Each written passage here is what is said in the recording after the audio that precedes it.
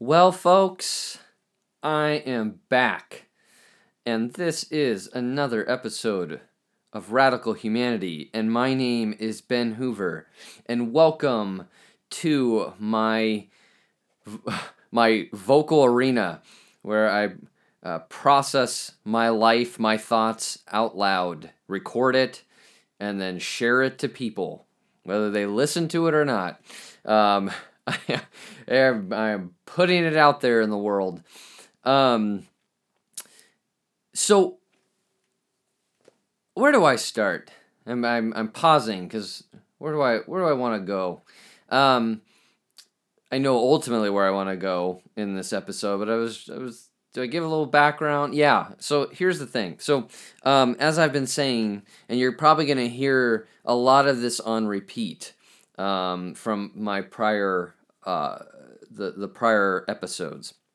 Now, what I'm doing is this is a series within my podcast series, and this series covers there's 8 of them, at least 8. I don't know if I'm going to do another one after that, but there's going to be 8 of these episodes, and these episodes focus on this this highly religious statement that Jesus makes. No, I'm just kidding. It's this before Jesus gives this sort of, I call it this inaugural State of the Union, here's how you want to live in the world address. He begins this talk with something so profound. In fact, it's so profound to me that that when my professor talked about this, what's called the Beatitudes, they call it the Beatitudes. It's the statement of blessings, basically. When he talked about this over 5 years ago, and he said that it was this this kind of movement or this journey in a way. I don't know if he used journey, but that's how I interpreted it. Where it's this movement of emptying ourselves and then becoming hungry and then filling ourselves up with something different in the world. And that just stayed with me ever since. And so I'd always thought, once I really got into writing in the last 3 or 4 years, I thought, man, I really want to explore this. And then finally, in when I retreated to a cabin last March, and experienced many events that were really special.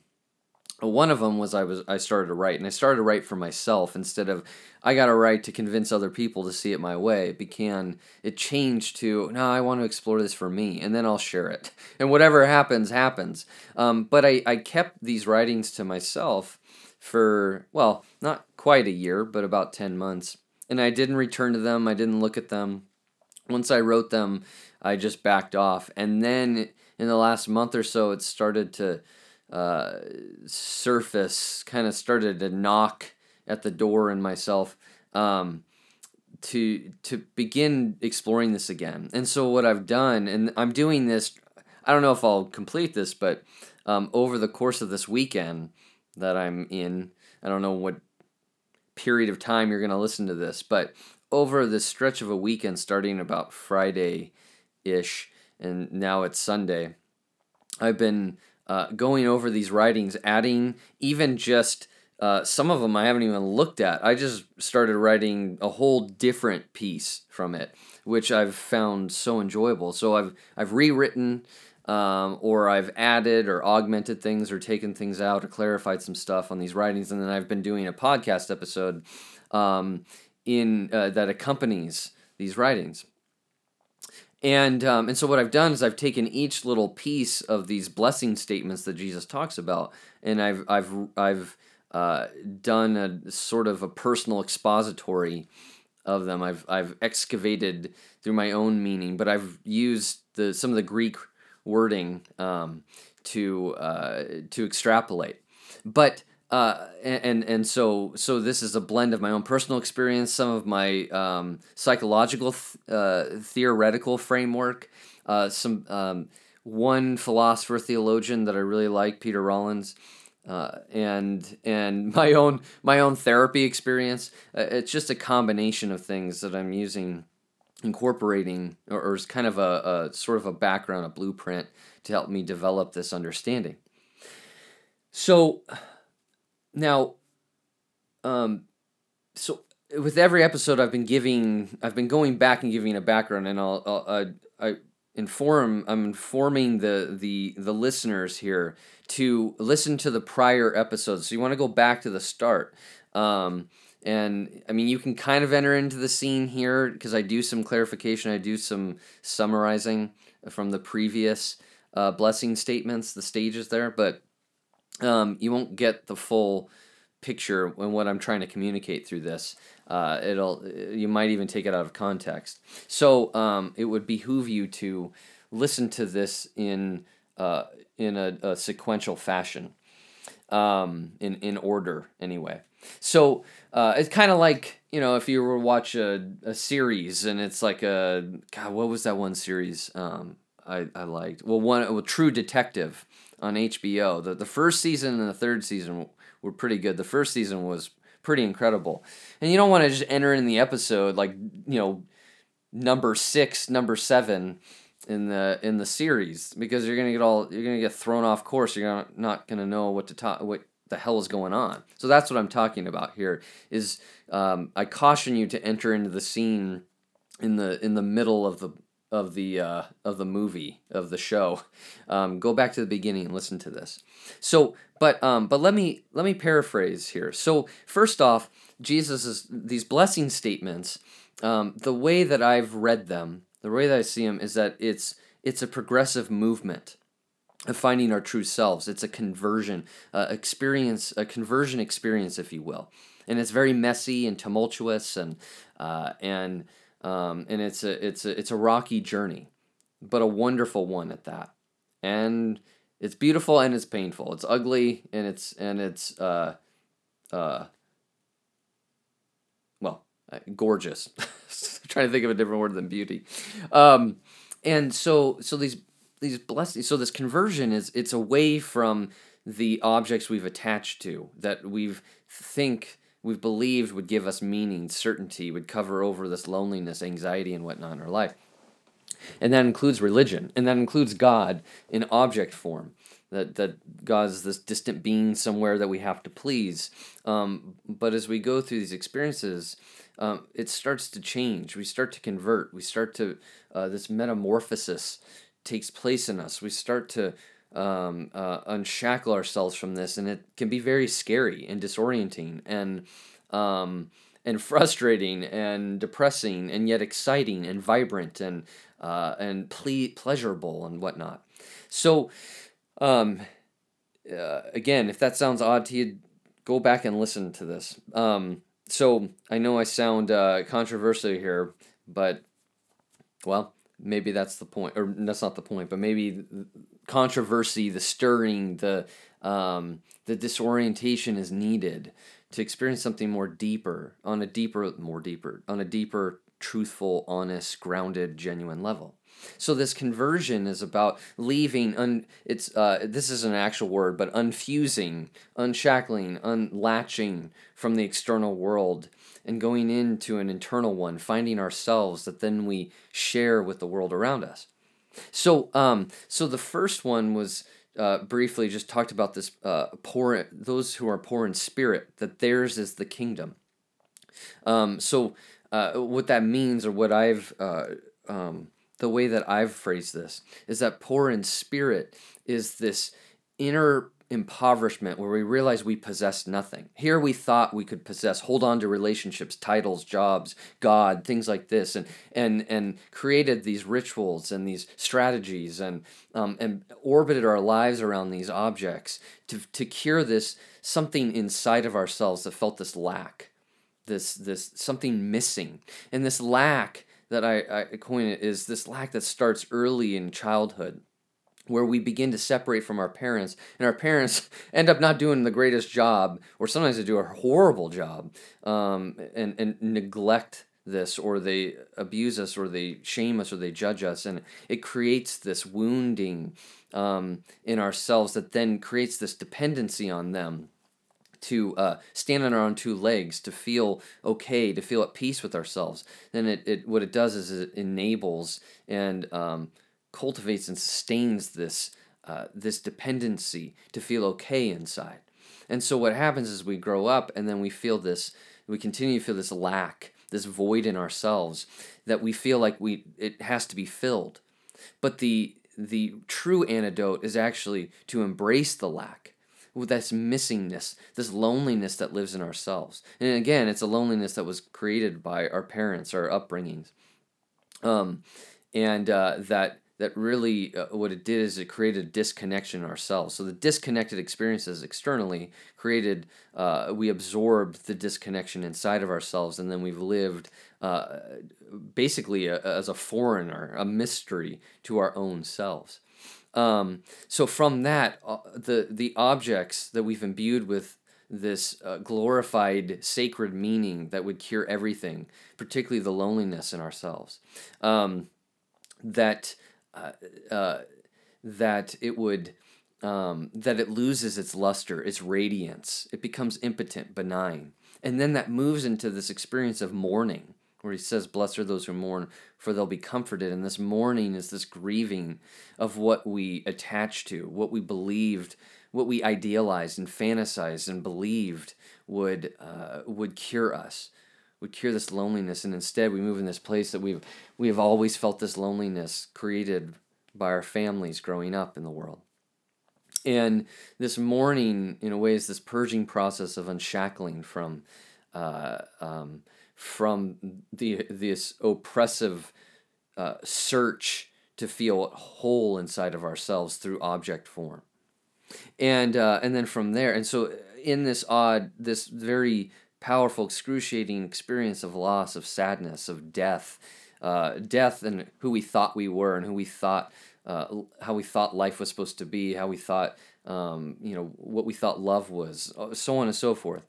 There's this dissolves, and we experience this death, and then out of that, a comfort arises in us, and I coin this as a strengthening, internal strengthening. And then from there, this Jesus then says, "Blessed are the meek, for they shall inherit the earth." And the meek, I coin this, that I see this synonymous with this. There's this earthiness. There's this return to form, vulnerability. This real way of being in the world. Our I wouldn't sort of our true self, not our full self, but it's this nakedness, the way we were as kids in a way. There's this softening, this tenderizing that happens within us. It's again, it's like when the waters wash over the rough edges of stone, that there's this softening that begins to happen in us. And in that, we begin to wake up to life. Um, and but there's an openness, a malleability, a flexibility that overtakes us, and embodies us. And then from there, what arises, and Jesus talks about that we hunger and thirst for righteousness. And this hunger is so guttural, it's intrinsic. And it's a hunger that actually has been there in us. It's the one that's been steering the ship, trying to not feel lonely or not feel this void inside of ourselves that we thought, would be, we could achieve that in our consumption of the object, of the deified object.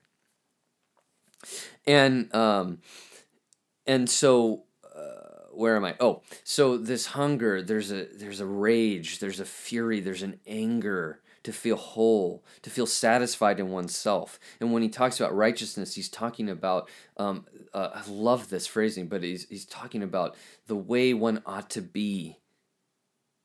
And that means inside themselves, to feel aligned, to feel harmonized within themselves. And so this hunger and thirst is this fuel, the very fuel that we judged, but now it's this fuel that compels us to go and seek in the external world. And it's this interaction in the external world between us and the outer realms to understand ourselves, of what's inside. who we are, and it's a development. It's a developing experience of finding our own personal passions and expressions and whatnot. And so yes, now becomes this hunt, this search, this seeking for something more, and it's different.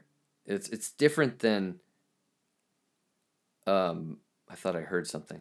It's different than this insatiable quest to stuff ourselves, engorge ourselves with something. What I mean by that is this dependency on others to feel whole. No, instead it's an interaction with life. It's a going and seeking. It's seeing what that's like. It's encountering disappointments and frustrations and heartache and whatnot, only to learn, a developing sense and understanding of what we want.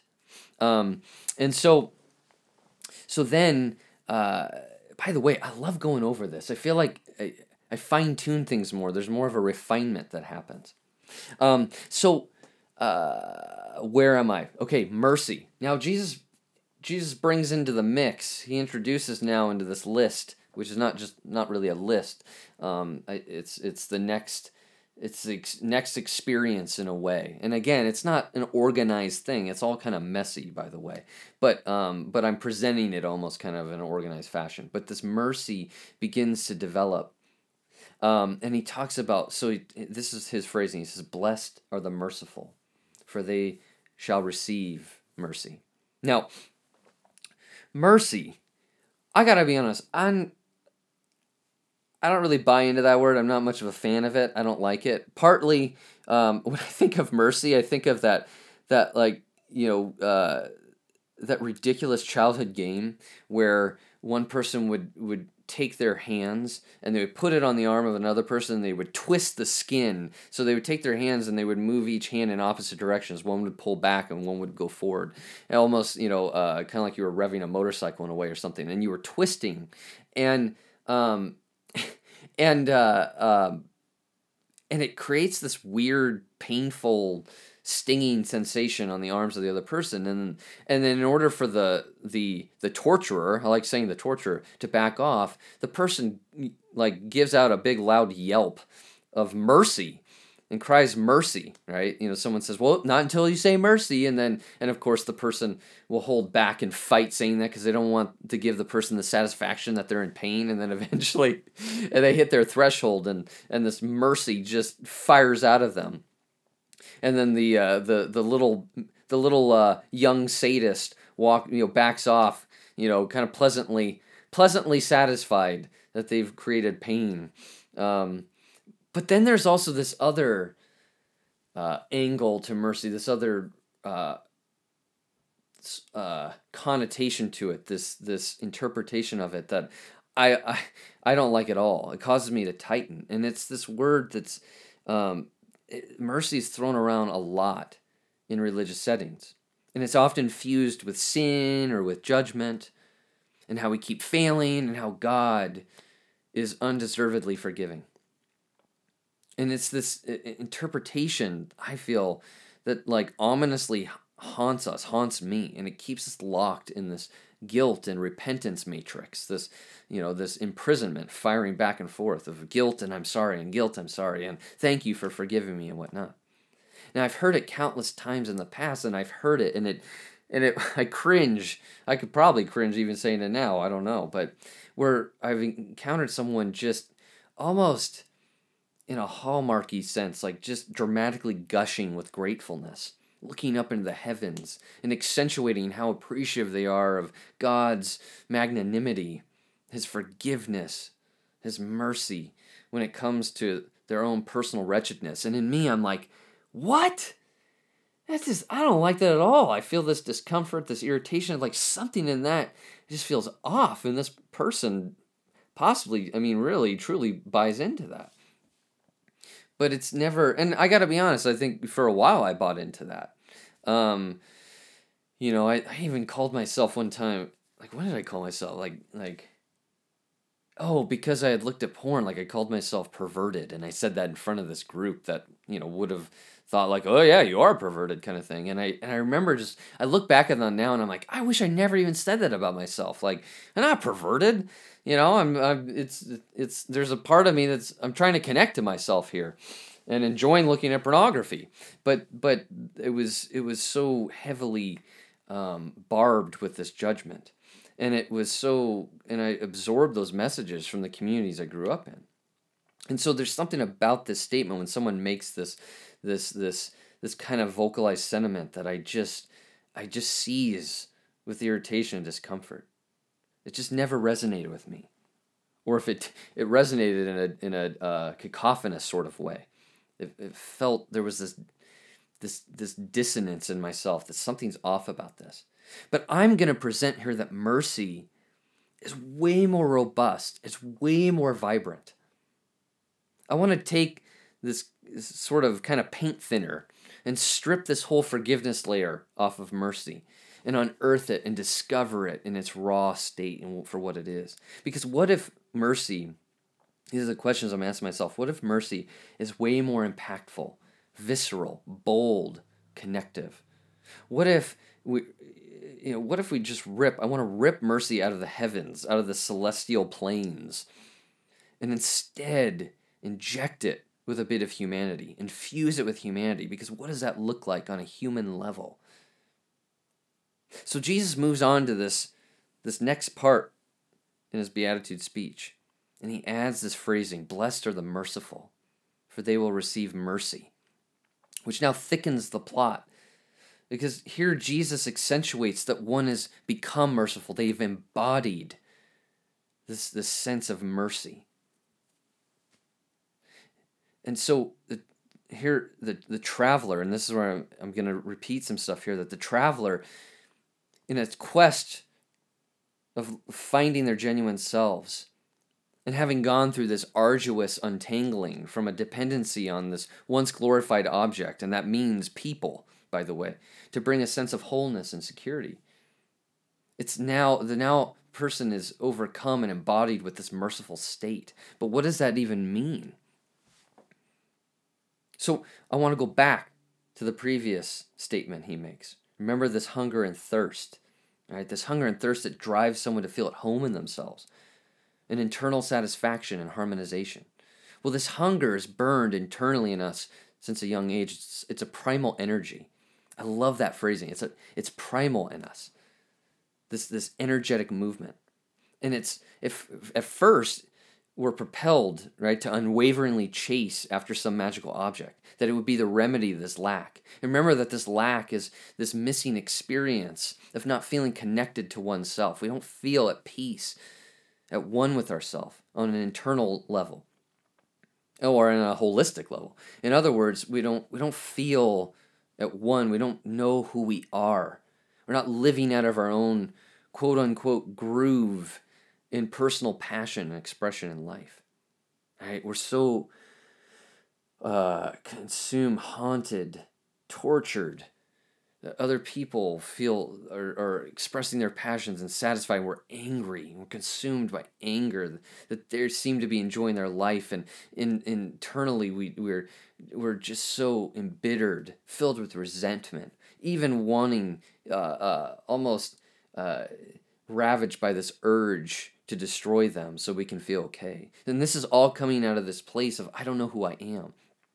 They're haunted by loneliness, which is this loneliness which is created out of these disconnected experiences from their sources of love. All right, the sources that that are there in place, that have this incredible sacred role to help us find us. They're the conscious, they're the sources of consciousness to help us know ourselves as we differentiate from them. But when that doesn't happen, it throws everything off the rails. And so now, having gone on this path, having experienced this object, I put it in air quotes, you can't see the air quotes, but this object is meaningless, it's impotent, it's benign. And then grieving the loss of the self-created fantasy and illusion, including our own veneer that we've created, instinctually created, in our identity to feel safe, to feel connected, to feel loved. That now when that's gone and we've grieved all that, that there's return back to this tenderness, open. We're open, malleable, vulnerable. And having now reconnected to this nature that's intrinsic to us, this hunger resurges. It's this high octane propellant, and it primes us to engage in an exploration now in life of our true selves in this existence. And what's so different now is that this hunger really has been freed from this belief and this combination of this belief and unconscious impulse.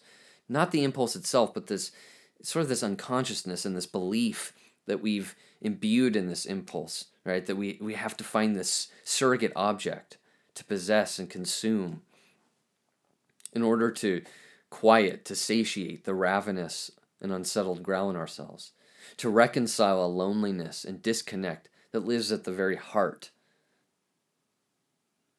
And so this hunger now is engaged differently. It's engaged with an active consciousness. We follow our impulses as a compass and as a guide, venturing into the unknown and discovering the message of these inner signals.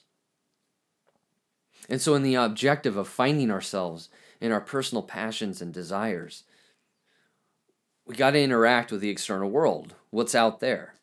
But it's different than consuming it. We're interacting with it. We're engaging with it. We're not trying to siphon nutrients from it so we can feel okay with ourselves. All right. So we're engaging now with the external world while connected to our inner self as the conductor. And so it'll be this lifelong rhythm of this reciprocating interaction of the other and myself, the other and myself. Now, on this journey, let's just say that things are going to get really messy, right? The big contributor is that we're evolving. And if you know from the books you've read, evolution takes some time. We move slowly in our growth. And this slow movement includes working out our past, the entrenched distortions and patterns within us, right? The way that we've interacted impulsively, reflexively interacted with people in life, and addressing the wounds that we've carried from our loved ones that have infused and entangled in our identities and our sense of self. And also this, the reality is that this light of consciousness, it doesn't just switch on to this high voltage immediately, right? It doesn't just illuminate everything in the room, in ourselves. It starts dim and incrementally increases. Its radius glows even more as we engage with life. So it's not this one-time thing where, oh, now I see it all. No, there's this movement. It's this interaction where, as I've talked about before, that faith is it's not a belief system. It's this active engagement with the unknown. It's this something in us turns on and we've got to go seek. We want to go seek, I should say. It's not a have to, it's I want to. I want to go see what this out. I want to go see what this is about. I want to go see like what is going on in me. Why do I want to go talk to this person? Why do I want to go experience this? Whatever. And then when we go, this waking up happens. So that's how it works. So in other words, we're a mystery to ourselves. We don't see everything at once. Insight and awareness is evolutionary. It's a dynamic activity that grows and expands. We're going to struggle, really, and stumble in the dark. Now, that includes at times we're going to rage at people that are unrelated to our deep pains. We're going to project our inner conflicts onto them that aren't the sources of our issues.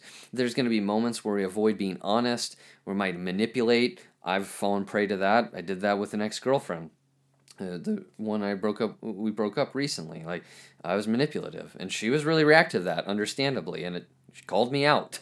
Or we're going to become reactive towards other people. They're going to get under our skin, and then we'll end up blowing up at them, reacting at them. And at times, now, sometimes that reactivity is really indicative of them, that they're trying to start something in us, whether they're aware of it or not, and that's why we get reactive. But either way, we're going to get reactive. We're going to blow up. We're going to not know what the hell's going on in us. It just becomes this explosion of emotion.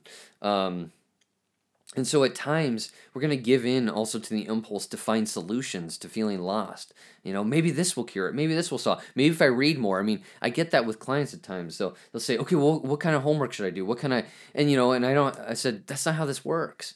I got nothing. You can stuff yourself. You can stuff your schedules with groups and, self-help groups and seminars and whatnot. But honestly, I'm gonna be honest. Not that there isn't some good stuff that comes out of that, but it's a farce. It's an illusion. It's a fantasy that it will cure something inside of ourselves. It's not how it works. It's not what the path is. And then sometimes, and I am super guilty of this. Is we'll evangelize to everyone in our life to ascribe to our newfound insights. Oh man, see it this way, see it that way, you got to see this. And we'll become angry, indignant, and then even depressed because people don't buy in. And I'm speaking very personally because that's why I walked away from my writings and my podcast episodes, because I kept writing with this this objective to get other people to see it my way. So that's going to be a part of this journey. And so inevitably, when we engage in self-discovery, there's going to be great turbulence, confronting the impediments of shame, of judgment, of toxic relational experiences that have riddled us for years. And what's also going to come out of this is frustration, disappointment, depression, wanting to give up. This is going to be an active part and a common part that arises in the course of our odyssey.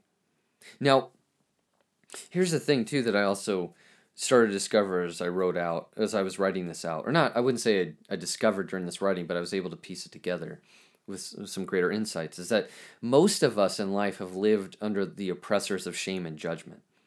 And these oppressors have been absorbed from the systems that raised us. Parents, extended families, communities, religious, political, so on and so forth.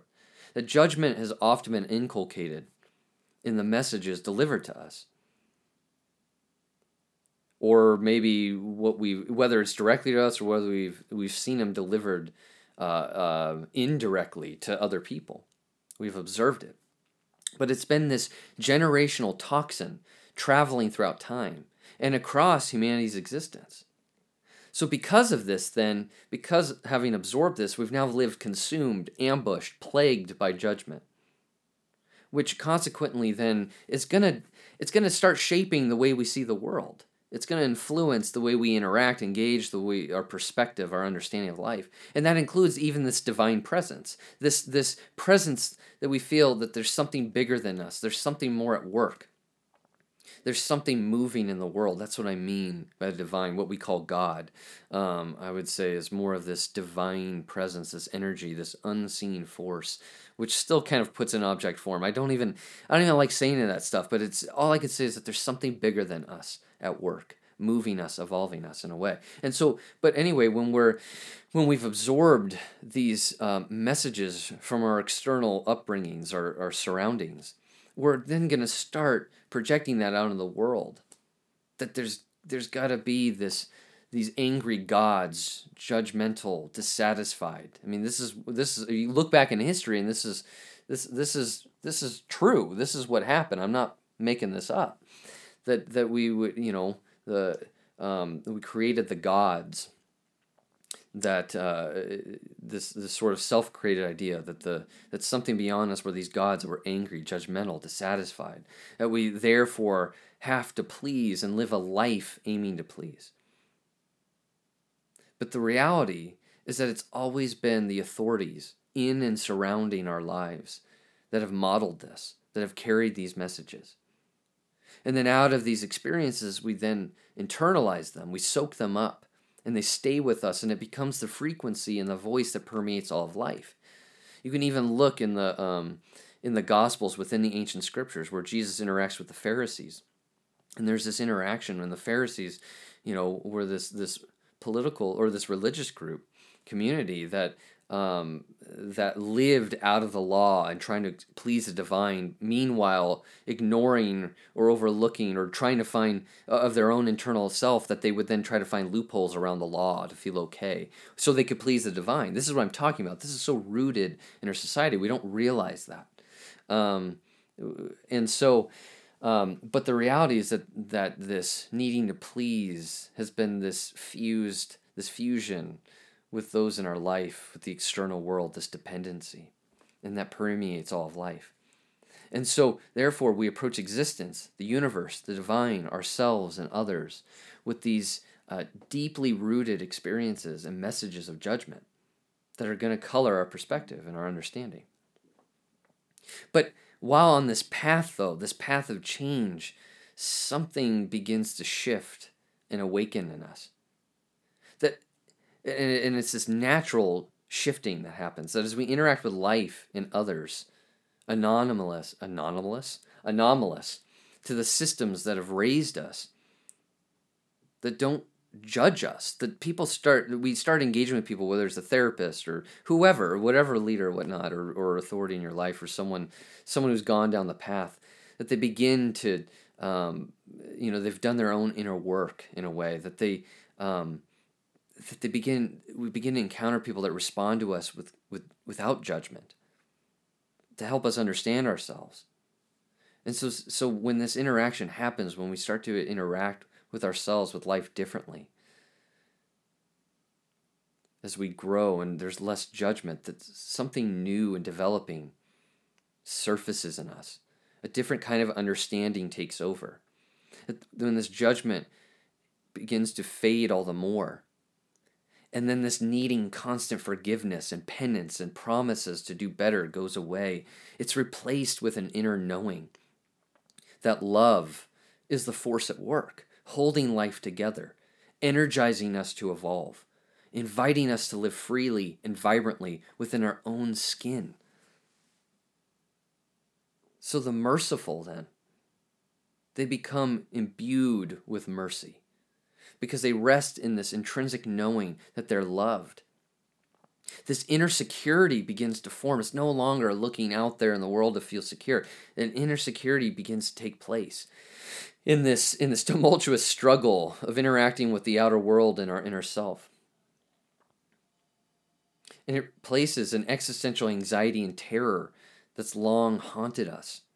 It's a kind of anxiety that's frightened us by the unknown, that's been frightened by uncertainty, by the unknown, and it's consumed with an unsustainable drive to invest in future security, right?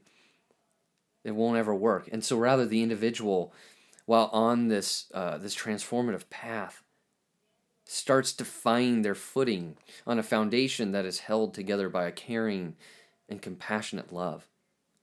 This stumbling-like interaction that comes with learning and growing into our full selves is sustained by a love that welcomes, invites, and joins us. It feels otherworldly, it feels divine, but there's this sense, this force, that something is traveling with us. And then when Jesus talks about mercy, here's what I think he's talking about. He's talking about compassion. And compassion, when felt, is this deeply moving, visceral reaction to feeling the inner worlds of ourself and the inner worlds of others. This mercy is a connected experience with ourselves and those around. It's not passive. It doesn't overlook or excuse actions. Rather, mercy is intimate, attuned, interactive, and presently engaged. And a merciful inner posture that develops in us, it's one that is genuine, truthful, humorous, and deeply caring. This mercy is imbued with all of this. And I love this discovery is that mercy also experiences life as comedy and not just tragedy, not just the pains, but the joys, the humor, the funny. And so for this to be expressively shared, right, it's first got to be internalized and absorbed. So it requires a personal reception and ingestion that can only take root when judgment loses its power and its force over us. And we stop beating ourselves up. We stop judging, we stop criticizing that something's right or wrong or good or bad about ourselves. but we can embrace ourselves for what is happening presently. What was the truth behind our actions and our reactions? That this constant engagement changes something in us that then we can also give to others, express to others, respond to others with. And so, but we usually need this healing compassion first, externally shared to us, for it to stay. There's got to be another voice, a compassionate one that enters in, that becomes an antibody to judgment's oppressive vocal presence in our life. Remember this vocal presence that that has to do with that comes from our external sources, the people that told us this, that sent these messages. And so when mercy embodies us, then we approach our own selves foreign to the responses we received at a young age. That instead of judgment, laughter billows out of us, right? And we finding humor even in our own clumsy, stumbling experiences, movements, to find ourselves. That's what's been sometimes so healing. Like my sister, and then some of the women I've dated. It was one ex-girlfriend. No, and actually my past ex-girlfriend too. Like, there sometimes what was so attractive about them, and what I also love about my sister, is that they can laugh. They would laugh at themselves. Sometimes I would call them out on something, and they could laugh, and it was so beautiful, intoxicating, alluring, that I remember calling my sister out on something, and I said, like, "Why are you being an asshole to me?" And she just laughed. But it wasn't a defensive laughter. It was a truthful laughter. It was, "You're right. I do this."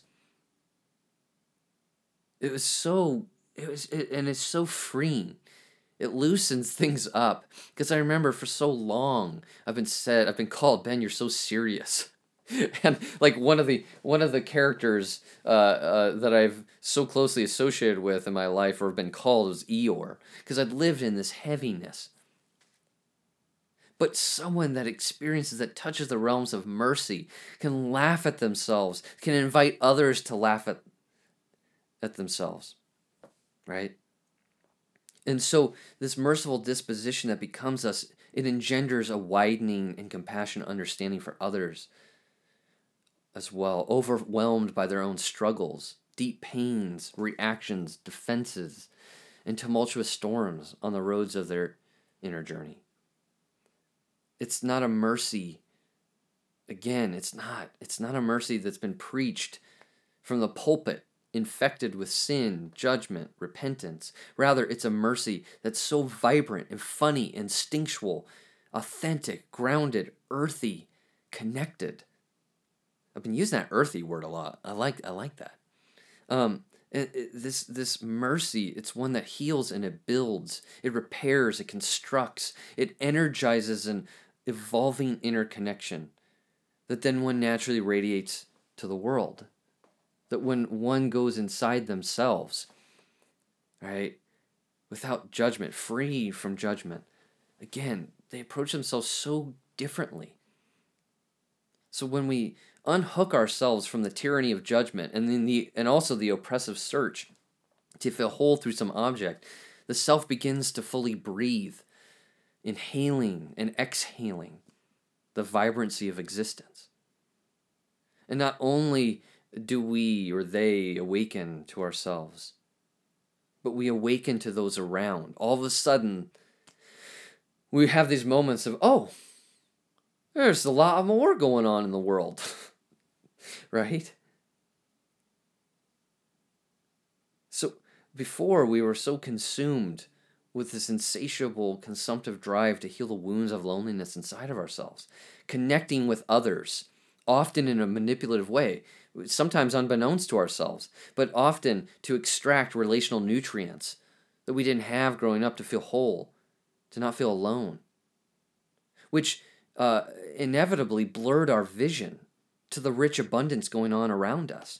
It blurred us to the world, the bounty, the cornucopia, the feast that goes on around us, because we've been so consumed with finding that object we believed would bring wholeness and satisfaction. That's what the story of Adam and Eve is about, by the way, is that this vision for everything around them, for all of life blurred because they were consumed by this object. Something in them felt restricted. Something in them felt this lack that I have to have something. There's something missing. And that's what we're talking about, is that now this person opens up to life all around, to enjoy and devour life, and not in a way that I could feel, okay with myself. To not feel lonely inside. That's a better way to put it. But instead, we interact with people so differently, we no longer need them to feel grounded or centered. Rather, we begin to connect with them in a more differentiated way. What I mean by that is we're now a separate person. One that then, in the separation, we can embrace them for who they are and where they are in life. We don't need them to be where we're at, so we can feel connected, we can feel okay on an internal level. Right? So, we can embrace them for where they are, walk with them, join them as well, offer mercy, free of any dependency on them to quote unquote complete us. So this capacity within us extends to cry, to rage, to fear, and to laugh. Well, I also need to put in there also to experience pleasure, right? On a grander, fuller, greater level, scale, capacity, that we can engage with others in this way unrestrictedly in our embrace of life, ourselves and others. This is what I believe the mercy that this is what I believe it is that Jesus talks about. Not the mercy we hear in the religious settings on stage. It's a beautiful, vibrant, life-changing, life-altering, dynamic experience, energy, position. That's what I think mercy is.